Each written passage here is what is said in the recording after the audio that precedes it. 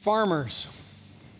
Farmers prepare, farmers plant, farmers water, farmers weed, and farmers harvest. We're working off of that analogy, that reality, and we're doing a Sent Forward series as a church and just talking about what does it look like to be a sent forward people in that. We are called and commissioned to make disciples. We are called and commissioned to make disciples collectively and individually.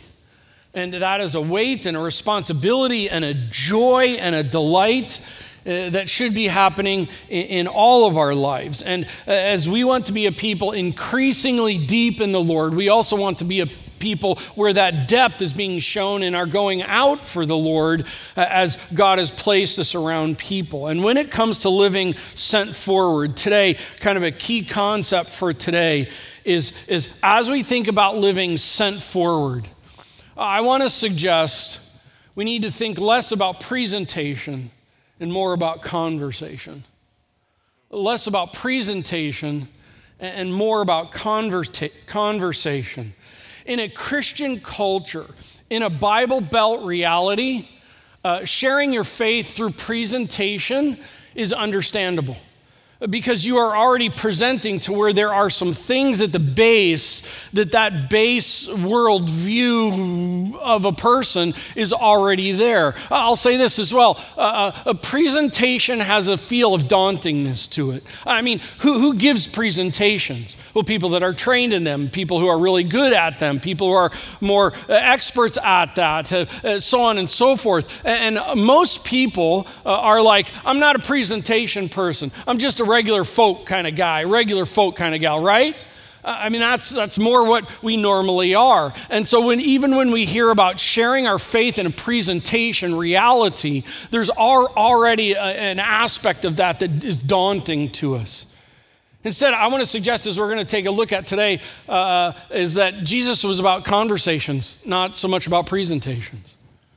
I think we see that in his life with it. We don't live in a Christian culture anymore. And that is an important reality for God's people to understand. We live in a secular culture. We live in a world where the common world view is that, truth isn't just questioned, truth is now self-determined. That has upped the ante from postmodernism. It's not just questioning truth, it's actually self-determining truth. And when we self-determine truth, we have now put ourselves in a God place. Because we can self-determine what it is. And not only that, but we self-determine it, and then we celebrate that we've self-determined it. It's kind of like we put ourselves as small g gods, and then we celebrate that we're small g gods. And we have a problem in that reality. And in that reality, that's the world that we live. And I think, seriously, just straight up with you, I think God's people are grieving over the fact that we live in a post-Christian secular world. And instead of grieving over, which I totally understand, I think we need to just go, hey, this is the world that we now have to be able to do ministry in. The light is brighter as the world gets darker. Okay? And I want to talk about that today and point us to that today because I believe that's what was happening with Jesus as we observe Jesus. And in fact, here's a key kind of statement for today. Jesus lovingly, humbly, boldly, routinely, and intentionally initiated pointing people to truth conversations. That's what Jesus did. I don't really see Jesus having presentations. I really see Jesus having conversations. Lovingly, humbly, routinely, boldly, intentionally, again and again. And today we're going to go to 4 of them. I'm just going to take you to 4 of them. The first one is to the interested many. The second one is the inquiring leader. The third one is the outcast woman. And the last one is going to be the skeptical governor. I want us to see these conversations of what's going on. And here's the deal. It's not so much about the data that Jesus presents. It's let's just watch Jesus. Just watch him. Just watch him in this and take it in. Don't get caught up in the details of the conversation itself. Let's get lost in Jesus himself. In fact, I'm going to make a reference to a passage we'll go to a little later. John 18, verse 38, Pilate replies to Jesus, and Pilate says to Jesus, "What is truth?" That's the world we live in, friends. People are wondering what is truth. It just happens to be now that people have the boldness to self-declare their own truth. And they need help. And they need help to think. I just want for you to know, today is the kind of a sermon where we're not going to get to the end and I'm going to have 3 application points or 4 application points or 1 application point. I want to just on the table so you all know. Today is a conversation from me to you about having conversations. Okay? This is a conversation today about having conversations. So God, help us to grab a hold of this. Help us to even just maybe get some new perspective on how to be thinking about being a people in our world today. Untruths are everywhere, God, those weeds of untruths. And you have put your word, your light, the work of your Son, the Spirit of God here, the people of God, for us to be able to be used by you to bring truth in an untruth world. Help us to increasingly be like Jesus in this arena. In Christ's name we pray. Amen. Well, not only do farmers, but disciples. Disciples prepare, disciples plant, disciples water, disciples weed, that's going to be today, and next Sunday is disciples harvest. Since today is about disciples made by weeding, weeds, let's just think about weeds. Weeds are annoying, aren't they? Those blasted things. Weeds infiltrate. Weeds compete. Weeds overtake. Weeds dismantle. And what I'm talking about in this conversation today is how weeds of worldviews, of unbiblical worldviews, I would say it this way, weeds of untruth infiltrate truth. They overtake truth. They infiltrate, they meander their way in, they compete with, they dismantle truth. And we are called to be people who are, well, lovingly and humbly bringing truth to light in a untruth, weedy world. And by the way, your friends, your family, your coworkers, your schoolmates, all those who are in need of Christ, they are thinking through the weeds that are being presented to them today. What is their worldview? How do we think about this? How do we move ahead? And I just want to, again, take us to 4 conversations. Let's begin with the first one, the interested many, Matthew chapter 5 through 7. And those of you in small groups, turn there. Matthew chapter 5, I'll turn there. But those of you in small groups, Matthew 5 through 7 is called what? Okay, you better know that. Because that's what small groups are doing right now, is walking through the Sermon on the Mount. I just want to put this. I actually think the Sermon on the Mount is Jesus having a conversation with people. Let me work into that a little bit here. Matthew chapter 3, Jesus is baptized. Matthew chapter 4, he begins his ministry in Galilee. He calls a few to follow him. We see that. He's teaching in the synagogues. He's loving on people. And out of even that, great crowds are now following him at the end of chapter 4. You come into the beginning of chapter 5, and we have the Sermon on the Mount.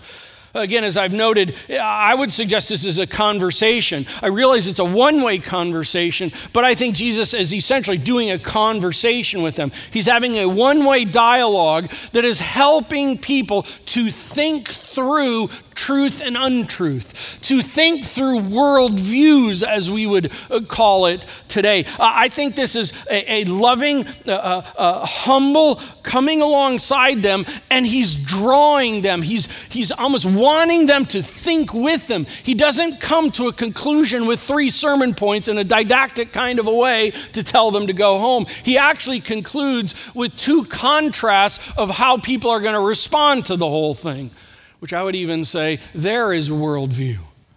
Let me just work this through a little bit. He's coming alongside them to help them think through what is truth.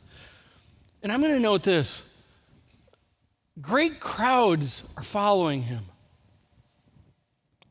Hey, friends, great crowds don't follow someone who's annoying. Great crowds don't follow someone who is, always on a Facebook fight or a Twitter tirade. People want to be around someone who wants to have a conversation. Are you that kind of person? Because I'm just going to say, today, if you want to grab an application, it starts there. If you're not the kind of person, even around people who are without Christ, that people without Christ want to be around you, to have conversations, it's got to start there. Because Jesus had people always wanting to be around him. And so we come to chapter 5 and this great crowd that is following, and he begins this, quote, Sermon on the Mount, which I would say is really a conversation on the Mount. It begins with the Beatitudes. It's an entire worldview mind blow. It's essentially, you think this, I'm telling you it's this way. And he goes down these Beatitudes. Blessed are the poor in spirit. And implied in that is you're hearing that blessed are those who grab a hold and take and manipulate and work the system and so on and so forth. And yet here Jesus is beginning with this mind blow of worldviews. And then after that, we see that verse 13, you are the salt of the earth. What does that mean? That means there's dark or unsalty and there's salt. In a bland world, bring the salt. Oh, in a dark world, bring the light. He's again showing there's a dark, there's an unsalty, be the salt, be the light. In our small group, we'd say be the coin, but that's an internal joke for us. Okay, that meant nothing to you. Love our small group. Chapter 5, verses 21 to 24, or 21 to 48. This was the text from a few weeks ago in small group. You can see it in your Bible. I'm showing it a little bit differently. I've taken out all the headings and I've taken out the paragraphs.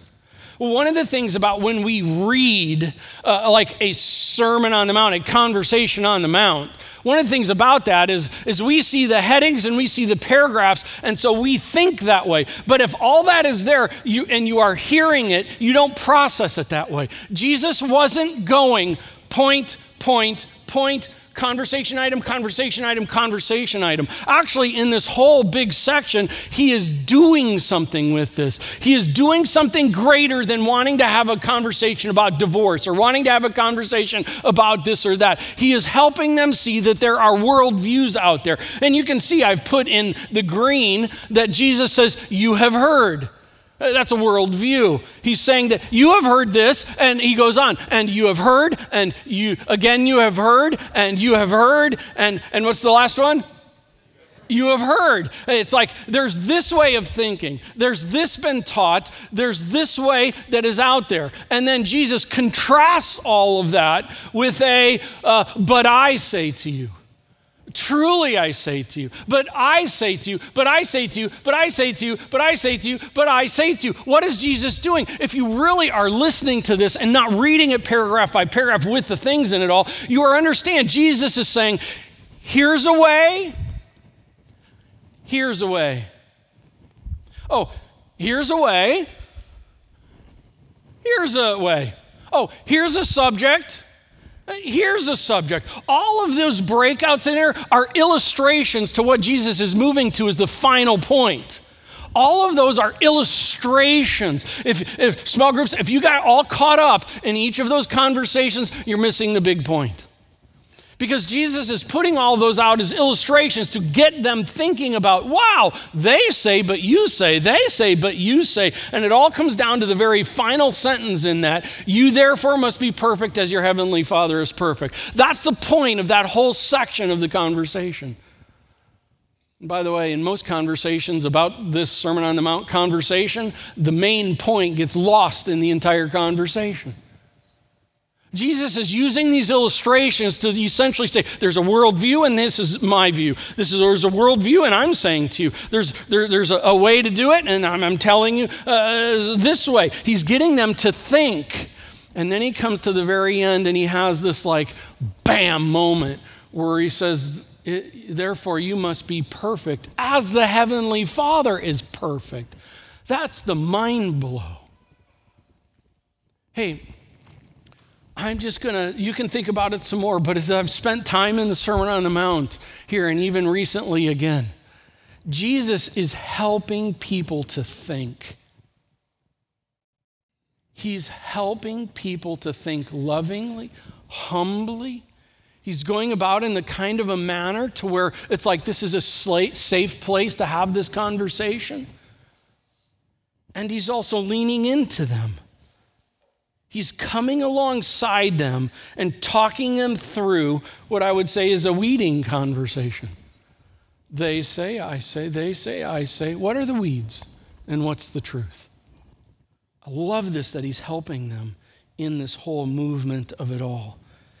God's people, the interested around you, need you to come alongside them, to, like Jesus, lovingly, humbly, boldly, routinely, and intentionally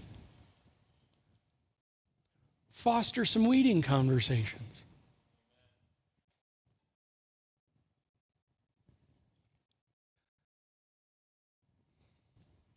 Sharing your faith is less about giving a presentation, more about having conversations. 2 minute, 5 minute, 10 minute, lots of them. Let's keep moving along here. The outcast Samaritan, John chapter 4, turn there. These next three are right in John here. I'm wrong page. The Inquiring Leader, John 3. If the presentation guy would get his act together. We've now gone from Galilee to Judea, from north to south. That'll matter in a minute. The Inquiring Leader, it's Nicodemus. We've met him before. Some preparing, some planting, some watering work has already been done in Jerusalem. And out of that, as we talked about the other Sunday, Nicodemus comes and, I'll say it this way, wants to have a conversation with Jesus, wants to have some dialogue with Jesus. He's a Pharisee. He's a religious guy. He's a leader. This is going from a conversation with many in Galilee, which would be viewed at that time as kind of like the country hick folk, to now we're in the metropolis city with a key leader in the whole city of it all. And Jesus and Nicodemus comes to Jesus and wants to have this dialogue with him. I would essentially say that Jesus is like, let's have a what is truth dialogue and let's go at it. Nicodemus comes and he meets with him. And verse 3, it's interesting. He says, or right before that, it's like, I'd like to have a dialogue with you, essentially. In verse 3, Jesus right out of the gate, truly I say to you. By the way, doesn't that sound like what we saw in the Sermon on the Mount? Where Jesus is making very clearly to where, let me tell you my worldview, let me tell you my truth place, to where we're now about to have a conversation. And in this, he starts out with, truly I say to you, you must be born again. By the way, you need to understand, Nicodemus wasn't asking him, you know what, I've heard this term born again before. This is like the first place it ever shows up. It's by Jesus, and Jesus like launches into this conversation essentially about a subject. Well, look at verse 4. Nicodemus replies, but what? That's Greek. Like, what? Like, I want a dialogue with you. I just go in this whole thing. It's like, of all the conversations I would have had with Nicodemus at the time, it wouldn't have been this one. I would have been in the nuts and the bolts of what's happening and going on, who I am and what's taking place and who you are and what's taking place. And Jesus just has this way of kind of like subtly moving it into a conversation where it's like, hey, I'd actually like to have a conversation with you that's maybe not quite exactly the conversation you want to have, although I'm not telling you all that. I'm just saying, truly, truly, I say to you, you must be born again. I think Jesus is wanting to see how he's going to reply. And Nicodemus is like, wait, but how? He doesn't get shut off. He doesn't turn away. He doesn't say, you are annoying. Nicodemus is actually in on the conversation. Then Jesus, verse 5, truly, truly, I say to you, you must be born of the Spirit. And verse 9, Nicodemus, and he has some other conversation in there, and Nicodemus says, but how? Hey, do you see what's happening here? Don't get caught up in the data of it. Just see the manner of what Jesus is doing. I think just like in Galilee with a whole group of people, he's engaging them, getting them to think. And Jesus with Nicodemus, he's not talking in like a weird world, but he's talking in a world that actually Nicodemus as a Pharisee and as a spiritual teacher, leader, he would want to have this kind of conversation. So let's go there, man. Let's go there. And Jesus is the one initiating this here. In verse 10, Jesus leads in, I think even boldly because he's a Pharisee and because he's a teacher, leads in and says, are you truly the teacher of Israel? And yet you do not understand these things? It's almost like he's saying, Nicodemus, amp it up. Amp your thinking up. Dude, you are lost in what you are always being told. How about thinking? How about thinking above just what someone says is their own self-determined truth set? Truly, I say to you, he then says. And it's interesting, fast after the whole conversation of this with Nicodemus, John doesn't tell us how it ends. We don't know. What did Nicodemus reply with? Did Nicodemus raise his hand and come forward and pray a prayer? We're not told that. It's like we just have a conversation on the table. But we do know this later on when, I believe John chapter 7, when there's conversation and some misfitting going on, the temple officers go and they grab the chief priests and the Pharisees. Who's one of the Pharisees? Nicodemus. And they have this conversation. And who is it that brings sanity to the conversation? Answer, Nicodemus. Oh, by the way, we also know at the very end of John, I believe chapter 19, where Jesus has been crucified. And who is there with Joseph of Arimathea to bury Jesus? Answer, Nicodemus. And I'm just saying, how much did this truth conversation, this weeding conversation, loving, humble with Nicodemus, certainly moved him to a different place of understanding and thinking. Let's go to another one, completely different. Now let's go to the outcast Samaritan. John chapter 4, a page over. Jesus is now in Samaria. He's been in Galilee. He's been in Judea. He's now in Samaria, the in-between. And let me just, for time, a summary of the conversation. You can look at your Bible. Verse 7, right before that, Jesus has been traveling with the disciples. The disciples go on into the town. Jesus is crazy thirsty. He's there at Jacob's well. And verse 7, he asks a woman who's there, could I have some water? I so want to say that with a British accent like I'm Oliver Twist. Can I have some water, please? Anyway, could I have some water? And then we find in verse 9, she says, do you understand? Look at what's happened here. How is it that you, a Jew, ask for a drink from me, a woman of Samaria? Do you see what's going on here? She is not just having a thinking time about water. She's having a thinking time about her worldview on what's happening right now. You're a Jewish man. I'm a Samaritan woman. You're talking to me? You're even asking for me to provide some water to you? Like, what?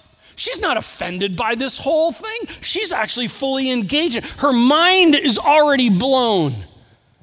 And verse 10, Jesus says, if you knew who was talking to you, you'd ask him for living water. I mean, it's like out of the blue, he throws this love bomb out. Like, you want to talk about living water? And she's like, verse 11, sir, where do you get that water? I want to have that conversation. Are you greater than Jacob? Again, they're at Jacob's well. He then goes into, whoever drinks of this eternal life water that I give will never thirst again. Again, I think Jesus is in the conversation. He's not being bizarre. He knows how to have a conversation with her where it's like, you want to talk some more? And let's not just talk about thirsty in this well and the color of the well and how the water tastes. And, it sure is a nice day out today, or it sure is a hot day out today. Jesus is trying to move it to a whole nother conversation level. You want to talk about some spiritual things? And she, verse 15, sir, give me this water so that I might not have to come here again. Bless her heart, she's not understanding what he's talking about, but they're having a conversation. And then he says, he starts getting there. Give your husband a call and let's have him come here. Boy, wouldn't that be offensive? No, because look at how she responds. She says, I have no husband. And he says, I know you have had 5 husbands and your current live-in is not your husband. And she got ticked off and threw the water at him. No. Verse 19, look at what's going on. She's engaged in this. Goodness, I don't know if that's in there or not. Goodness, I perceive that you are a prophet. And you say that Jerusalem is where people ought to worship. Now we're moving into a worship conversation. Jesus is like, the hour is coming when neither on this mountain nor in Jerusalem will you worship the Father. You worship what you do not know. We worship what we know. Verse 23, 24. The Father is seeking such people who worship him in spirit and truth. Whoa, what a statement for her. This is a woman who's an outcast, who whether by poor decisions on her own or whether by just tragedies of life, she's just in a place where she's at to where no one wants to be around her. She is an outcast in her own hometown. And Jesus wants to have a conversation with her. He's not worried about how cool he looks or about how awesome he looks. Oh, by the way, in fact, the disciples come back and they're like, what are you doing talking to a Samaritan woman? There's part of that that's kind of sad. But in the same part, I'll say this. Men talk with men, women talk with women. Be careful with the opposite sex conversations. And yet in this, verse 28, she goes back to her hometown and she says to them, come see a man who told me all that I ever did. And then she concludes, can this be the Christ? Oh, friends, I just kind of want to go like this. It's like, I love this stuff. We are seeing Jesus have a conversation with a group of people who are interested in following. We find Jesus having a conversation with a high up, a spiritual, even political leader in a metropolitan city that wants to have a dialogue with him. And we see him now having a conversation with an outcast, life-trodden woman. And in all of them, he's wanting to have a spiritual conversation of some sort with them. These are, we could say, these are planting realities. These are watering realities. They all kind of mix together in some way. But what he's doing here is he's going after, there are truths and there are untruths. Let's have a conversation about what's what. And he's doing it in a creative way, in an engaging way. And then it gets down to verse 25. She says, I know the Messiah is coming. When he comes, he will tell us these all things. And if this was a movie, this is the point in time where Jesus says this and there's like this, oh, he says, I who speak to you am he. Oh, what a moment. What a crazy, awesome moment.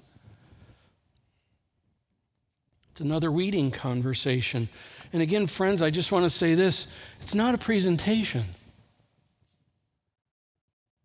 It's a loving, humble, engaging, intentional conversation. I don't know how long it lasted. 2 minutes, 5 minutes, 10 minutes, 30 minutes? I don't know. One more. The skeptical governor. Look to John 18. I already made reference to John 18 in the beginning with the what is truth comment. Let me read a little bit here. John 18, verse 28. Jesus comes before Pilate. It's right after in the Garden of Gethsemane. They've taken him. Verse 28, then they led Jesus from the house of Caiaphas to the governor's headquarters. It was an early morning. I mean, we're not talking like 6 a.m., we're talking like earlier. They themselves did not enter the governor's headquarters, in other words, the Jewish leaders who took them, so that they would not be defiled but could eat the Passover. It's so sad. By the way, embedded in here are these, quote, spiritual leaders who are totally going against their own rules and guidelines, and yet there they are, still wanting to look like they're super spiritual. Don't you just get tired of that? Unauthenticness is so unappealing. Verse 29, so Pilate went outside to them and said, what accusation do you have against this man? Speaking of Jesus. And they answered him, if this man were not doing evil, that's what they're thinking, we would not have delivered him over to you. And Pilate said to them, take him yourselves, judge him by your own law. And the Jews said, it is not lawful for us to put anyone to death. What a sham.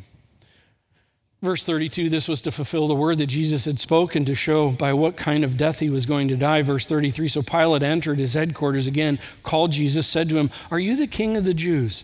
I mean, this is what he's supposed to do. He's asking this question. By the way, it's fascinating how he asks that question in it. They're saying he says he's a king, and he says, are you the king of the Jews? He's a political leader. He's a governor. He thinks these kinds of ways. And Jesus answered, do you say that of your own accord, or did others say it to you about me? I would suggest Jesus is already here once again, like just in the Sermon on the Mount. Is that what you think, or is that what people think? He's helping even Pilate to process this through. Pilate answered, am I a Jew? Your own nation and the chief priests who have delivered you over to me. What have you done? He's getting to the point. Jesus answered, my kingdom is not of this world. If my kingdom were of this world, my servants would have been fighting that I might not be delivered over to the Jews, but my kingdom is not from the world. Are you answering the question or not? Jesus is like, let's have a different conversation. Then Pilate said to him, so you are a king. He's trying to sift through this. Jesus answered, you say that I am a king. For this purpose I was born, and for this purpose I come into the world, to bear witness to the truth. Everyone who is of the truth listens to my voice. And Pilate said to him, what is truth? In Roman culture in that day, and people think that the Bible is ancient and out of touch. That is the exact issue of our day. And after he had said this, he went back outside to the Jews and told them, I find no guilt in him. And we could go on, and I could work more and more through that, and just even what takes place in it. And Pilate even saying after he has him beaten and all this, he says, hey, by the way, do you realize I could let you go, or I could have you crucified? And Jesus says, you have no authority over me. Friends, I'm just going to tell you, if you pull yourself away from the detail of the content of it, and you understand what Jesus is seeking to do, would you and I not, in this situation, if we were put in this where we know it was a sham deal, we would be arguing the political incorrectness of what my rights are. And Jesus doesn't have that conversation. Jesus doesn't say, you are abusing my rights. Jesus is like, I'd rather talk about something far more important than that. Jesus isn't in this coming and cussing Pilate out. He's actually trying to help him. It's almost like Jesus loves the dude, right? Like he wants to help him think above this whole scenario of it all. It's a fascinating reality.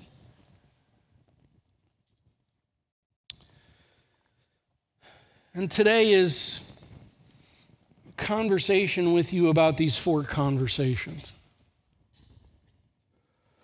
And in a day when people were debating and deriving their own truth, Jesus really wasn't so much about presentations as he was about conversations.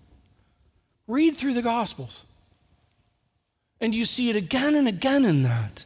Loving, humble, routine, intentional, pointing people to truth conversations, trying to help them think through, are those weeds or are those weeds? What is truth in all of this reality of it? And I need to know he's having these truth-weeding conversations with those who are in Countryville. He's having those with conversations with those who are in the big metropolis city. And he's having these kind of weeding conversations with the outcast who's in kind of the middle of Nowheresville that most Jews don't want to have anything to do with.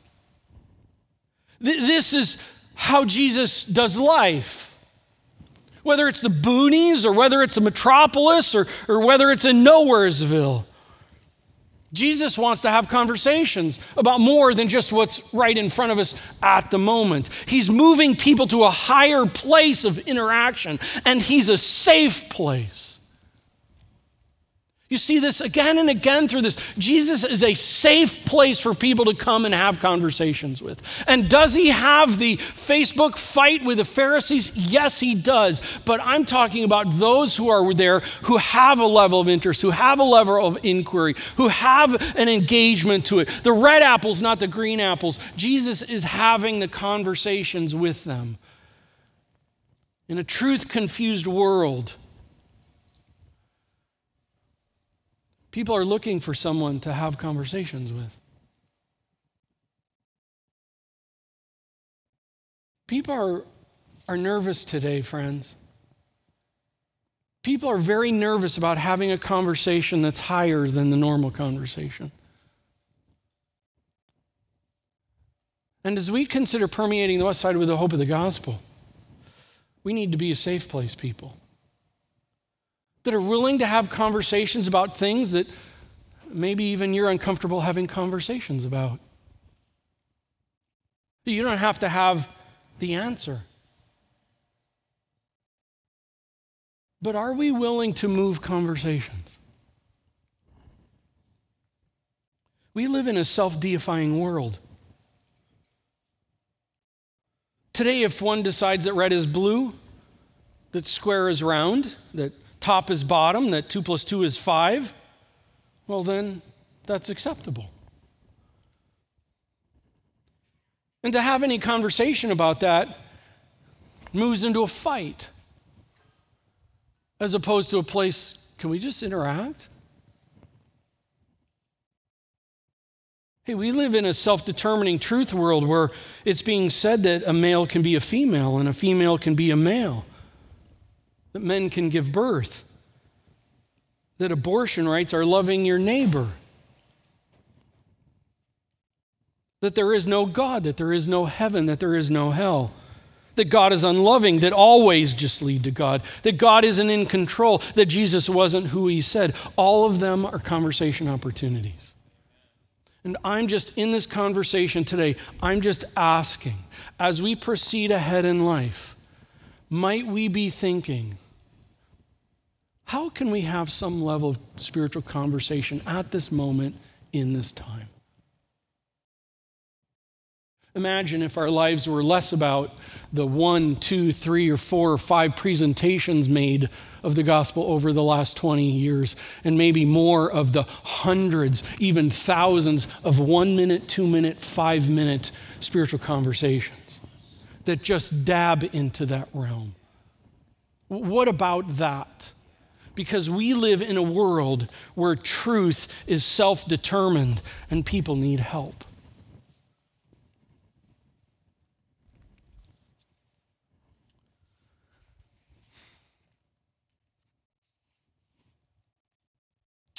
Nabeel Qureshi.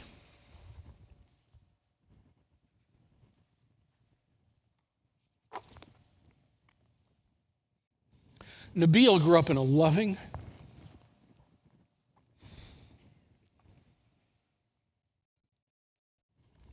I just love this story, and it's true. Nabeel grew up in a loving Muslim home. He had a deep and sincere passion for Allah and Islam. Nabeel in high school joined the academic debate team.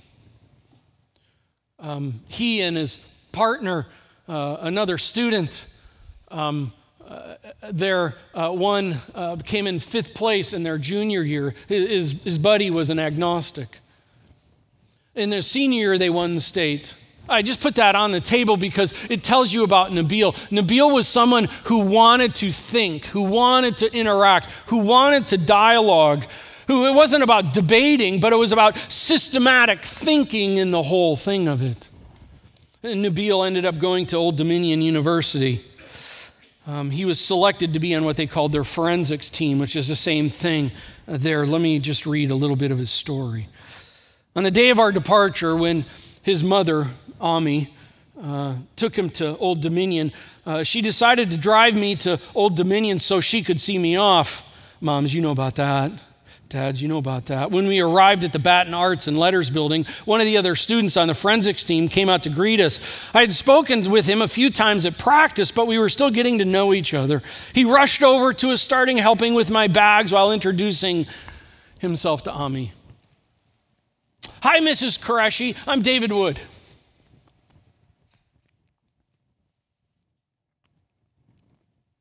Why can't I just read this?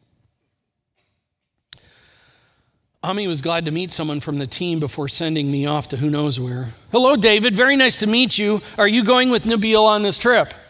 Yeah, he said. I said. He told me you might be concerned, but we'll take good care of him. Don't worry. Preparing and planting with loving, kind efforts, words, and deeds. Nothing David could have said would have made Mom happier.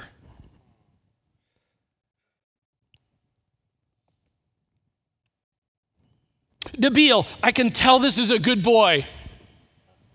Stay close to him. Okay, Ami.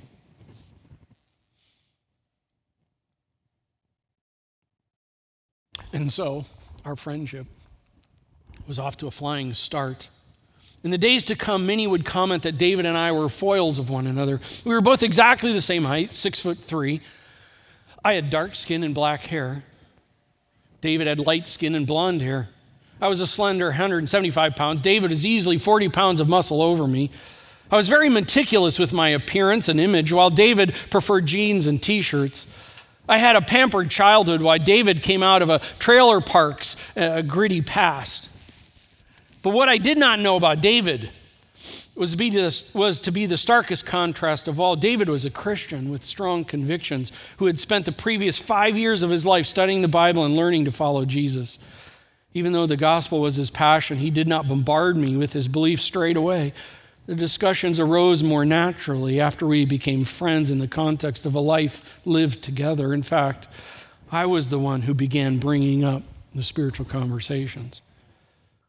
Over the next couple of years, I grew deep roots at Old Dominion. I joined many organizations, honor societies, hoping to get a vibrant college experience, beef up my resume. Apart from my membership in a handful of clubs, I became president of the forensics team. This dude was a thinker.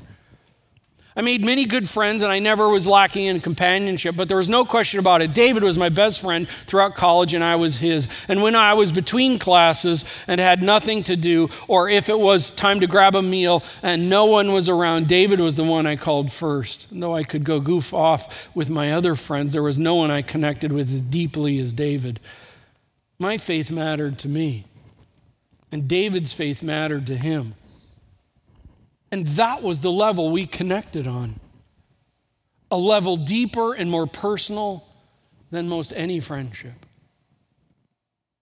You can read the story. I highly recommend it. Seeking Allah, Finding Jesus, Nabil Qureshi. Nabil came to Christ.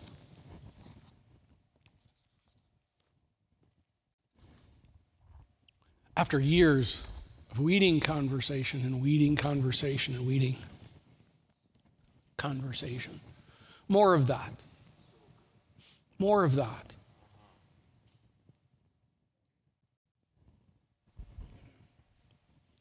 God, I'm going to leave it right there. And, my heart today, I just want to move our thinking.